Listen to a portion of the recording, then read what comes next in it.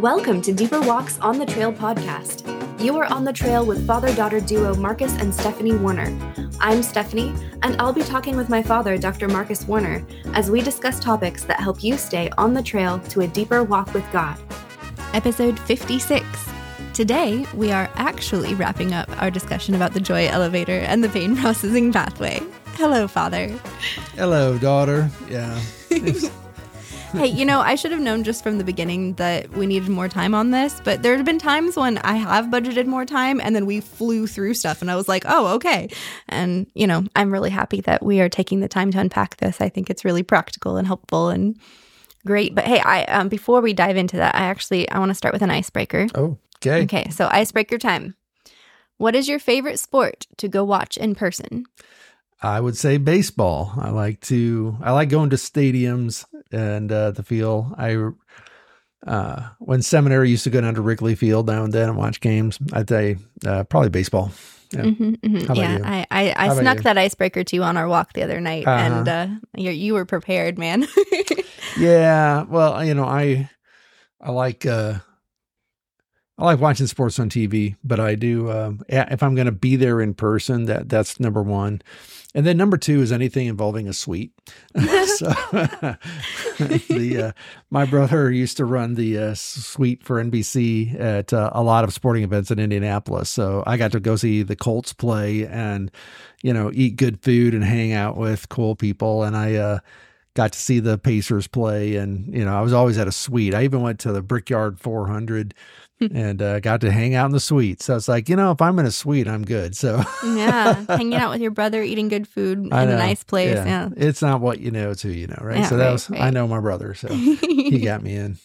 Awesome. Well, I'm not as much of a sports person as you, but honestly, I had a lot of friends who played soccer growing up.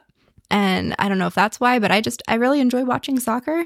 It's relaxing and I can understand things and it's fun. And but I will say the times that I've gone to a baseball stadium, it has just had a very nice atmosphere where I've felt like, hey, I could come back here and read a book or Exactly. That's what baseball's for, right? No, and then enjoy and be like, whoa, that was a fun hit and stuff. But in the downtime, it's just a nice atmosphere. So. Makes sense. It took me so many years to figure out the rules of soccer. I was slower to get into it, but it's all good now. It's fun. All right. Well, hey, next week is our 1-year anniversary episode where we will be sharing some of your questions and testimonies, our dear listeners. And there is still time to squeak in with your submissions. If you're one of those people who listens as soon as the episode drops, huzzah for you. And I need those from you by the 18th to make sure that we have a chance at getting your question or testimony featured on the episode. But please, hey, anytime you have a question or testimony, feel free to let me know. If it doesn't make the 1-year anniversary, it might come up in another episode. And I always love hearing from you. So if you want to submit a question or testimony, I've created a Google form that you can find in my Monday emails if you're a Deeper Walk email subscriber. And also, I'll have it linked on Instagram and Facebook for a time. Thank you so much. All right, Father, today is the day. We are actually finishing this topic. So, level 5. Give us the elevator pitch, no pun intended, yes. for level 5. So level 5 basically means we've moved from the right side of our brain to the left side of our brain. And this is the part my brain that does and is non-relational. And because it is focused on problem solving, so I'm analytical, logical, I'm putting words to things and so on. So I have on the left side of my brain is where I have narratives, it's where I have beliefs, and it's where we have the thing called the VLE.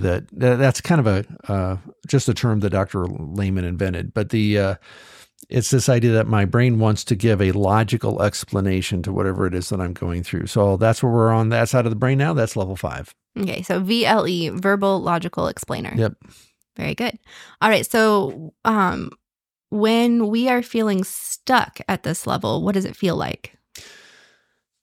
Well, when I'm stuck at this level, it can feel all kinds of ways because it can generate a wide range of emotions, right? So different beliefs tend to trigger specific emotions. So if I'm feeling like something's impossible, I'll feel depressed.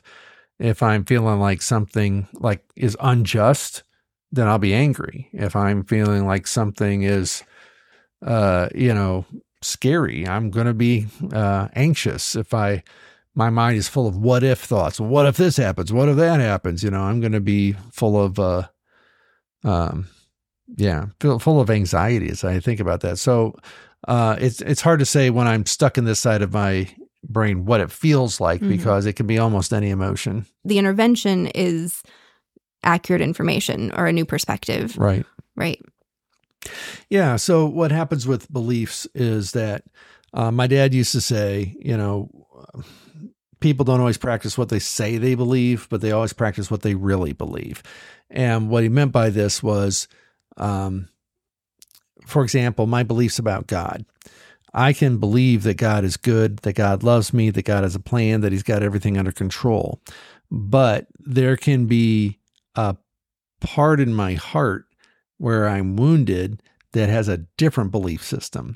And that wounded part in my heart can believe that God's actually cruel, or God is, untrustworthy, and you certainly can't rely on him. And what does it mean to trust God anyway? And so what happens then is, when that gets triggered, I become double-minded in the sense that I have two competing belief systems going in my head. When I have two competing belief systems going on in my thinking, and I'm battling back and forth, that's exhausting, right? It makes me emotionally unstable. I can ping pong back and forth between multiple emotions. I can go from anger to sadness to despair to shame, maybe get a little bit of joy in there and then go right back into some other things, because I'm ping ponging all the way around, because my beliefs aren't stable. My beliefs are sometimes clear and sometimes not.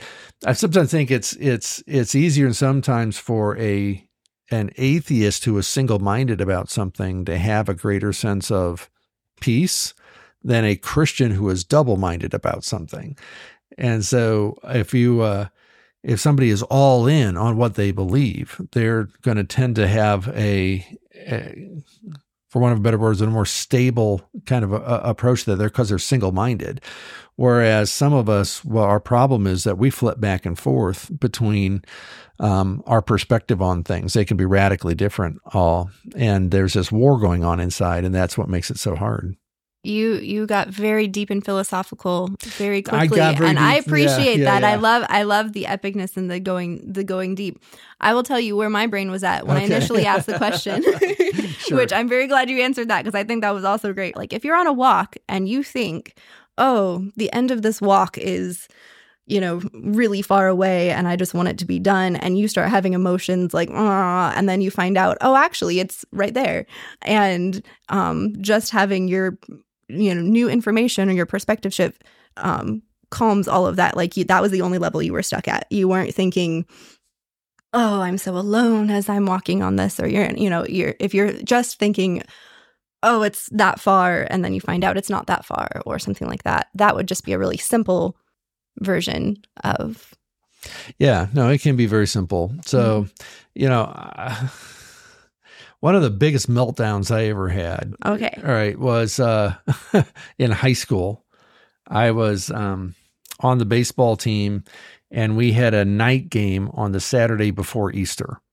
So the next morning is Easter sunrise service. I'm supposed to sing in a group at the church for the Sunday morning service. We are out of town for this game, about 2 hours from town, but it was going to be one game, done, go home. And so we played from 7 to 9, and all of a sudden the coach announces, we're going to make this a doubleheader. Right, we're playing till midnight, and I'm not going to get home till 3 a.m. and have to turn right around. And I was mad. I mean, I was angry. And to make it worse, the last play of the first game, I had totally messed something up, and the coach had yelled at me, and he was he made a bad problem bigger, and I was just already at the edge of my capacity, and I just lost it. It's like, no, and how do you tell somebody I have to sing in a choir at church tomorrow? I can't be playing, that's not, it was really awkward. I was trying to figure out, I remember thinking that, but believing like, that I was trapped, that there was no way out of this, that this was unfair, that they should have announced it, and all these other, and that was one of the things. I just remember completely losing it. I was like, I was over the corner literally sobbing by the time we were done, because I'm like, I cannot, and because I ended up saying things to the coach that I got so mad I quit. Mm-hmm. And it was just really bizarre because it was all over Easter and needing to be at church in the morning. And I realized there had to be something else going on. But in the moment, those were the thoughts running through my head were all about, this is not fair. This is not right. This is, you shouldn't be doing this to me. So did you get a perspective change, or was there a different level that got?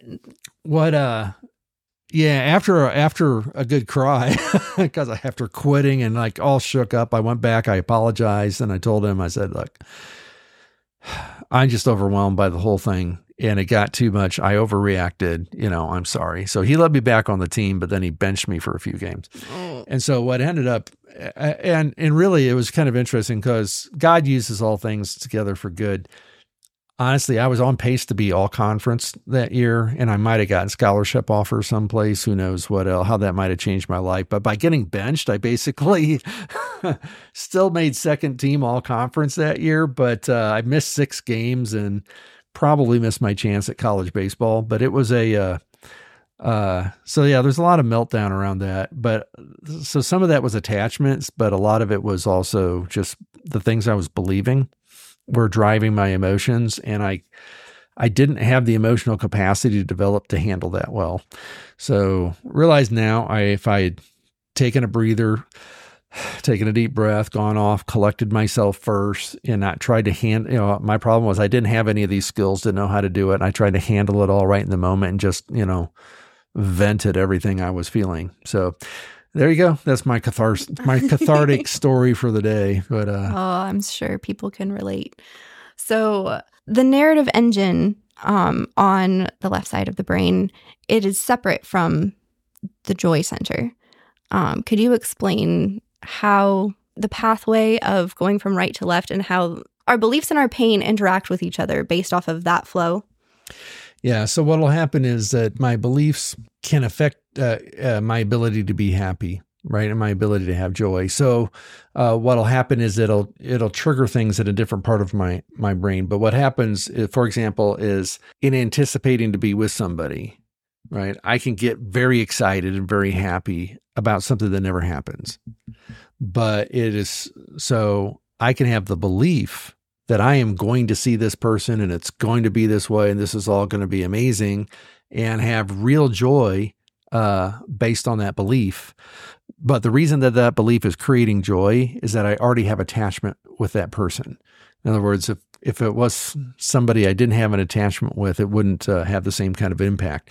So, but my beliefs have a lot to do with whether I'm happy or not. Because if I am thinking to myself, this is going to be terrible, this is going to be awful, I'm going to go see this person, they don't really want to see me, and I don't know why I'm wasting my time. There's all kinds of a lot of things I can tell myself that just suck the joy out of things that otherwise would be fun.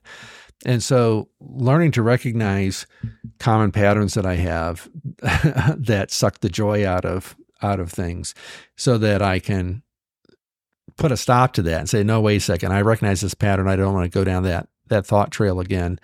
What should I be putting my thoughts on instead? How do I replace my beliefs with something else? That's really a key part of what we're talking about here, because we just sabotage so much of our joy by getting into these mental holes that we fall into, and where everything that we're telling ourselves is just reinforcing negative emotions. So all of this emphasis on attachment is not to negate the idea that beliefs don't have a very powerful role in driving the way that we feel. Is to say that there is something else going on too that tends to get overlooked. So we spend a lot of time over there on the attachment, but the beliefs really, if you can get your beliefs changed, an awful lot of your emotions will resolve. So whatever is good and true and noble. Yeah, whatever is good and true and noble and right, whatever is lovely, think on these things. Even praising God and focusing on what's good and wonderful about God. The getting my mind in a good space makes a big difference. I talk about athletics. I was one of the things. I was a pitcher for a while in Little League, and my dad taught me to picture myself doing everything perfect before I threw the ball. So when I would stand on the pitching mound and I would look in there, I knew exactly whether it's fastball, changeup, curveball, exactly where it was going to go. I could picture the catcher is this going to be high right, inside left? Where's this? Everything about it, I knew exactly what it was. So he was like, get it completely sure. So you're not guessing. You're not just throwing it up there and hoping for the best. You know exactly what you're trying to do. He said, just take like 1 to 2 seconds before you throw the ball and picture it perfectly. So what I found was that the better I got at that, just the more confident I was. And so getting your beliefs clear, trusting that, and then can really help your performance. So in a lot of performance things, getting your beliefs right clears your head so that what you have done on the right engine side about building habits and building skills, whether can just flow. And that's why sometimes we got to get out of the way. It's like, especially when we're talking about performance things, whether it's art or music or sports or something like that, if I'm thinking about what I'm doing, I can't do it properly. I've got to get that part of my brain out of the way and just enjoy what I'm doing. And it makes that was a word from the Lord to you at one point too. It was. Well, even when I preach, I remember the first time I was going to preach in front of about 2,000 people. And it was like the biggest crowd at that time I'd ever spoken to. And I was getting nervous and I was praying about it. And what I felt like God said was, just enjoy this. And I've learned ever since then that if I enjoy it, chances are other people are going to enjoy it. If I'm thinking about it, then it's probably not going to go well. Right. Yes. That will literally preach. Yeah, literally preach. All right. So I am going to zoom us out to the whole pathway again, but is there anything specifically on level 5 you want to make sure you cover before we do that? Well, I will say, Neil Anderson helped me understand this, not directly, it wasn't a one-on-one conversation, but his books. And that is that he wrote in, I don't remember now if it was Victory Over Darkness or Bondage Breaker, but specifically this idea that when I am depressed, it's usually because I believe something is impossible that I feel is crucial to my happiness. So relationally, if I fall in love with somebody and they don't love me back, and this feels impossible, then that's going to make me depressed because I am convinced that only this person can make me happy, and this is now impossible. Or if I think I can only be happy if I get out of debt, and it's just going to be impossible to get out of this debt load anytime soon, maybe I feel like it's impossible or ever going to get out of this, then things that are impossible, that I believe to be impossible, tend to create despair.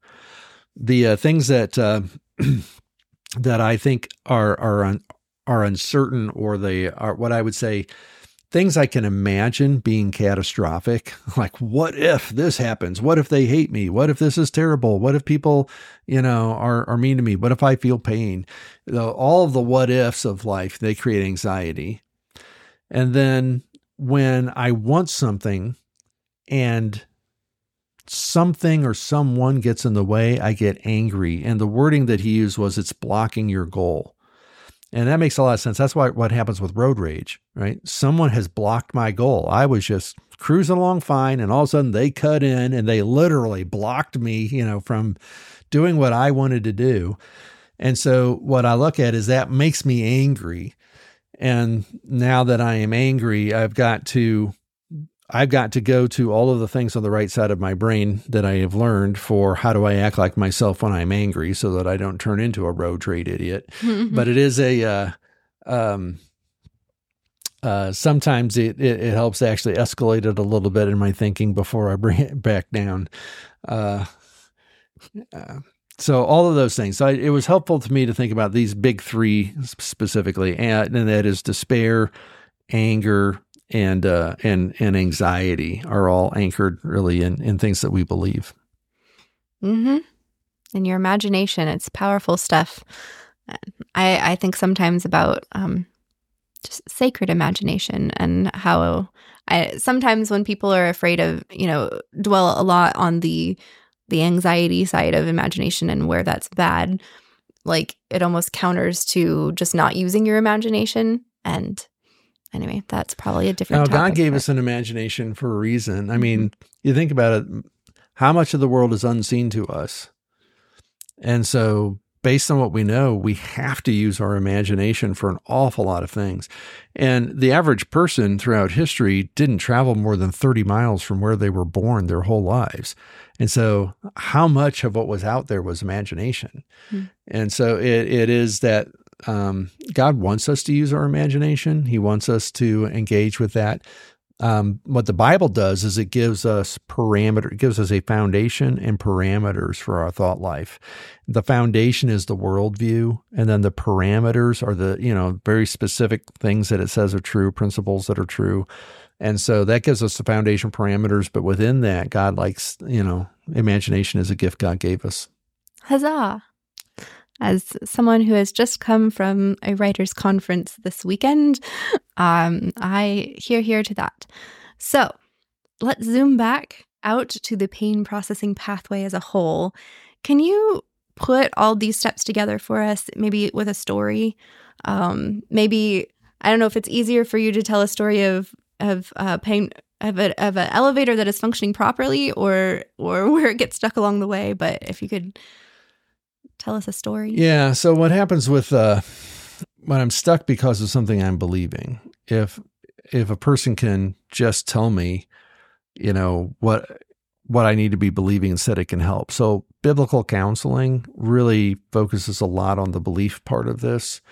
And then it moved from belief to making choices and accountability on those choices. And all that stuff can work if that's where I'm stuck. But the deeper my stuckness is, the less helpful that is. So let me put it this way. I've had emotions there are emotions that can make me feel like I'm 15. There's emotions that can make me feel like I'm 10.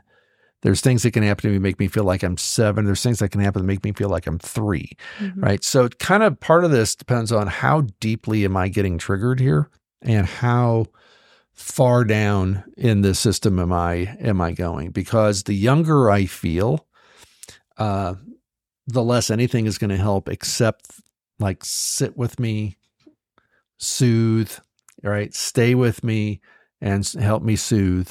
Because until that happens, we aren't going to get anywhere else. So I remember being in great, just battling anxiety. I'd had a panic attack. I was trying to recover from this attack. I was trying to talk to somebody about it. I remember the first person I talked to was like, well, fear is a sin. Oh. So, you should just stop it. Oh, thank you. Yes, yeah. thanks. So there was their narrative reaction, and whether they were right or not, it wasn't going to help. And then I had, but there was somebody else who came and they sat with me, and they connected with me, and I found that just being in a place where I could be relational with people was soothing, and it began to relax. I had another time when I was experiencing a significant amount of depression because of somebody broken up with me in seminary, and I met a guy who had almost exactly the same story, only his was worse. Right? It's like his fiance had left him at the altar. I mean, he had just everything that I was going through, he had gone through only worse. But here he was as I'm talking to him, he was married. He had 4 kids. He was, happy. He was in seminary. He's letting me know. He says, look, God's got this. You're going to be okay. So a setting like that, he was with me. We built some joy together. And then we got to the story, and then we got to the narrative, and he helped me to shift my narrative and my way of thinking about that. And so what happens then is that Satan then counterattacks and says, are you sure you want to believe that narrative? Are you sure that's the truth? And so I find myself in this battle for my mind. And that is, God just sent somebody who was able to sit down with me, identify completely with what I was going through, and tell me, how his story ended all right. And now the enemy's saying, yeah, but that doesn't mean your story is going to be all right. And so now you're in this battle for your mind. Which one are you going to hold on to? And there does come a point where you just have to say to the enemy, get out of here right now and take your thoughts with you and leave. And I am going to choose to trust, God and put my faith in him, and my emotions will eventually follow if I do that consistently. Yes. Have you seen any solutions, quote unquote, that people will often try that don't work, either because they're targeting the wrong level of the brain function or because it flat out doesn't work? Like telling somebody who's experiencing fear that it's a sin. Yeah. So the classically is people try to argue you into feeling better. Like, oh, well, the Bible says this and the Bible says that, and this is true and that's true. And they're addressing everything at the belief level of, if you just get your belief straight and here it is. And they get to the point where they're actually arguing with you about it. And they get mad at you that you aren't believing the truth, because this truth will set you free. It's just like I'm free. And I'm like, well, you're not really free right now. So it's that's the first one that pops into my mind. It's like people get so fixated on the truth will set you free. So here's the truth. And why won't you just embrace the truth, that they end up getting frustrated with you and angry with you. And, or they, like, oh, skip it. This is never going to work. And they quit on you because they're only focused on the narrative. And they don't see all the other elements that go into this. So, yeah, that's probably the most common one. All right. Well, we are at the end of the episode here. So I'm just going to remind everybody that, hey, next week, join us for our 1-year anniversary. And if you want to just squeak in some questions for that, there is still a little bit of time, or you can email me anytime. If you're a Deeper Walk email subscriber, you'll get my Monday emails, and you can respond to those if you want. I love hearing from you.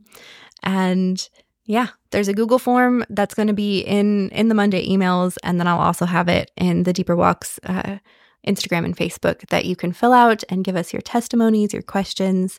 Really excited to hear from you and to celebrate on the 24th. So, Father, any closing thoughts for this whole pain processing pathway series? Well, one of the things that, as I think about all of this, is like, there's a reason why I've just turned in a manuscript to Moody called Breakthrough. Huzzah! And, yeah. And this manuscript, we're still in the editing phases of it, but it's meant to get at this idea that there are multiple sources, multiple engines, if you will, that drive the way that we feel. And so we don't want to be overly simplistic, either in this one strategy will always make you feel better, or dealing with this one engine will always fix everything, or even overly simplistic, and this one strategy always fixes this engine. So we do need to have an understanding of how all these things fit together, especially when we're dealing with big battles that don't always have easy solutions.